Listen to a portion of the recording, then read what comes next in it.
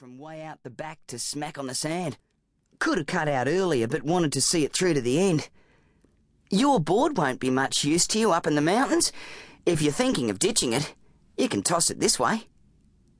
Mitch to Sue, over and out. From Sue to Mitch. Subject, Mount Wenenga found. Hi Mitch, thanks for your email. Great to hear from you. The phone's just this minute been connected, so I've only just got online. Mum says, tell Aunt Jackie that small sis will phone big sis this PM without fail. I started at the new school yesterday, so not much to report ATT at this time. It took us ages to get here. Mighty Movers, the budget moving van, broke down 3 times. Mum, me and the 2 mighty, hairy movers had to stop at a roadhouse and book into the one and only caravan they had for hire. A night to remember. The hairy movers turned out to be really nice guys. To make up for the delay, they took Mum and me out to dinner. Roadhouse fish and chips. But we're here now, and we're really out in the sticks. Mount Wenenga is like a base station on the one flat spot in the middle of a mountain range.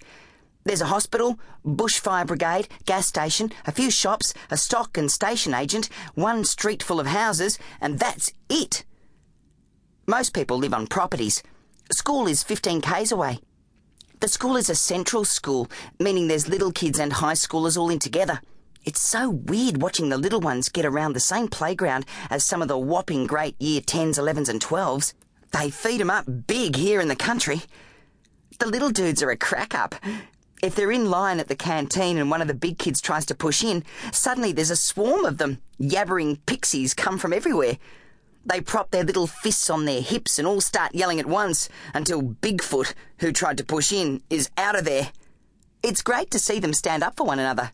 And themselves. No palm trees here, but pretty amazing forest all around, creeping up the hills. Could be a cool place to go mountain biking. I'll have to check it out.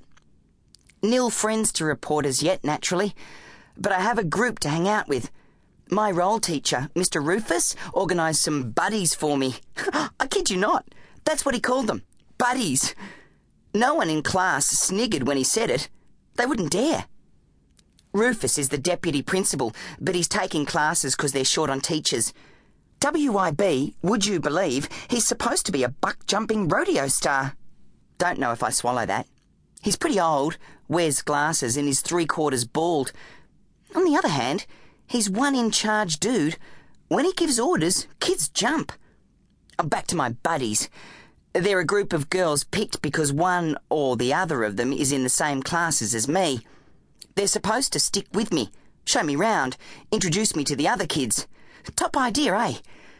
When you turn up new, making friends can be a challenge. My buddies haven't introduced me round too much yet. Too busy. They've got this other job. They're working on a stage spectacular. How cool is that? At the end of this term, the school will be 150 years old, and they're holding a monster celebration. Teachers get round organising stuff instead of giving classes. There's bands practising all day. I've landed here in the middle of mayhem. It's all-time crazy. But what the hell, it's fun. That's it for my news. Mum loves her new job and is hard at it already. The bloke she was supposed to replace in 1 month's time vamoosed the instant she arrived. The dropkick left Mum to work out the entire hospital accounting system on her own. Oh, she's doing it, but it means working day and night. So mania rules at home as well. Half our stuff is still in boxes. Better go and unpack some of it. Re my bodyboard. I'm not ditching it. Nice try, Mitch. 10 out of 10 for effort. Your cool cousin, Sue. P.S. Keep me posted about Mrs. Mel and the hit-and-run bodyboarder. I suppose you know who it is. From Mitch to Sue. Subject, hit and run. Hi, Sue. Mrs. Mel is okay, also the baby. Mr. Keynes announced it at assembly today and everyone cheered. The bad news is she's not coming back to school. We get a new English teacher next week, Mr. West. The poor guy hasn't turned up yet and everyone's saying he'll never replace Mrs. Mel. And maybe he will. Maybe he'll be a surfer. You asked if I knew who knocked Mrs. Mel over. I didn't then, but I do now. The woodwork grommets, the ones who hang out in the back quad.